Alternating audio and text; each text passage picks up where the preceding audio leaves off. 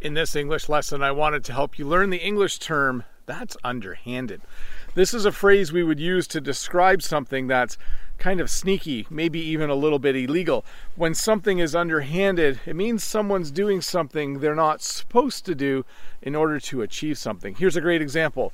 If a politician is in an election, if they are running for office, and if they were to pay people to vote for them, you would probably say that's underhanded.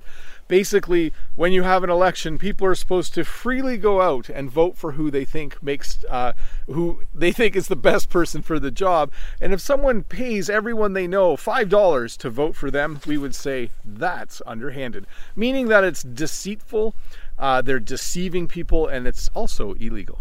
The other phrase I wanted to teach you today is the phrase hands down. When you say something is, here's the example. If I was to say, these are the best cookies I've ever eaten, hands down, it means like decisively. It means like for sure. If you are a fan of a sports team and they beat the other team hands down, the score, if it was football or something, was probably like 5-1 or 10-8. If it was basketball, it might be like 105-80.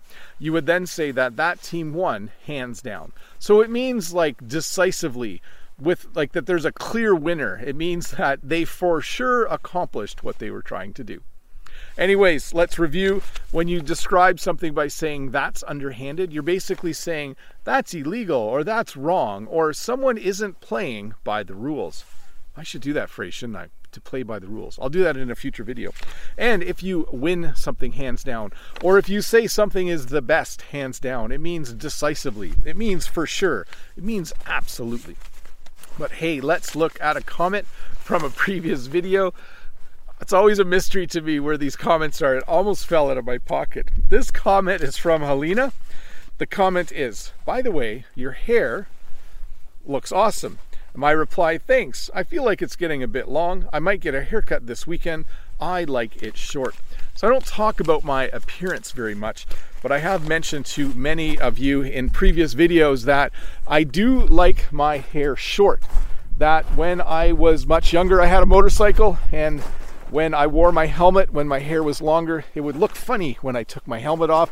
So I ended up getting a really short haircut, and I liked it. And I've just kept it that way ever since. For me, this feels like really long hair. I know it doesn't look long to you maybe, but for me it's like, I feel like my hair is starting to stick out on this side. There's kind of like this funny cowlick thing that happens here.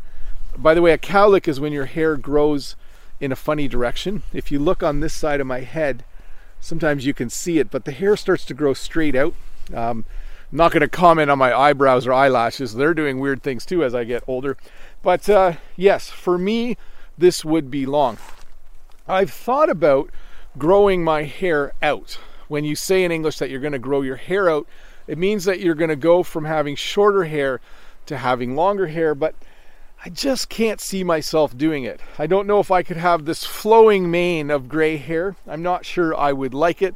I'm not sure if Jen would like it. So I think I'll just ask Jen to cut my hair this weekend, and I'll go with the short look for a while longer. Anyways, I'm going to leave the beard and mustache on though. Ow, I just poked my nose. That hurt a little bit.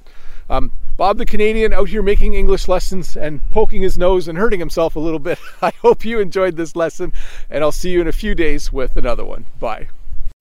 Hi, Bob the Canadian here. Thank you for listening to this English podcast lesson. If you would like to support me in the work that I do as an online English teacher, please visit patreon.com/BobTheCanadian.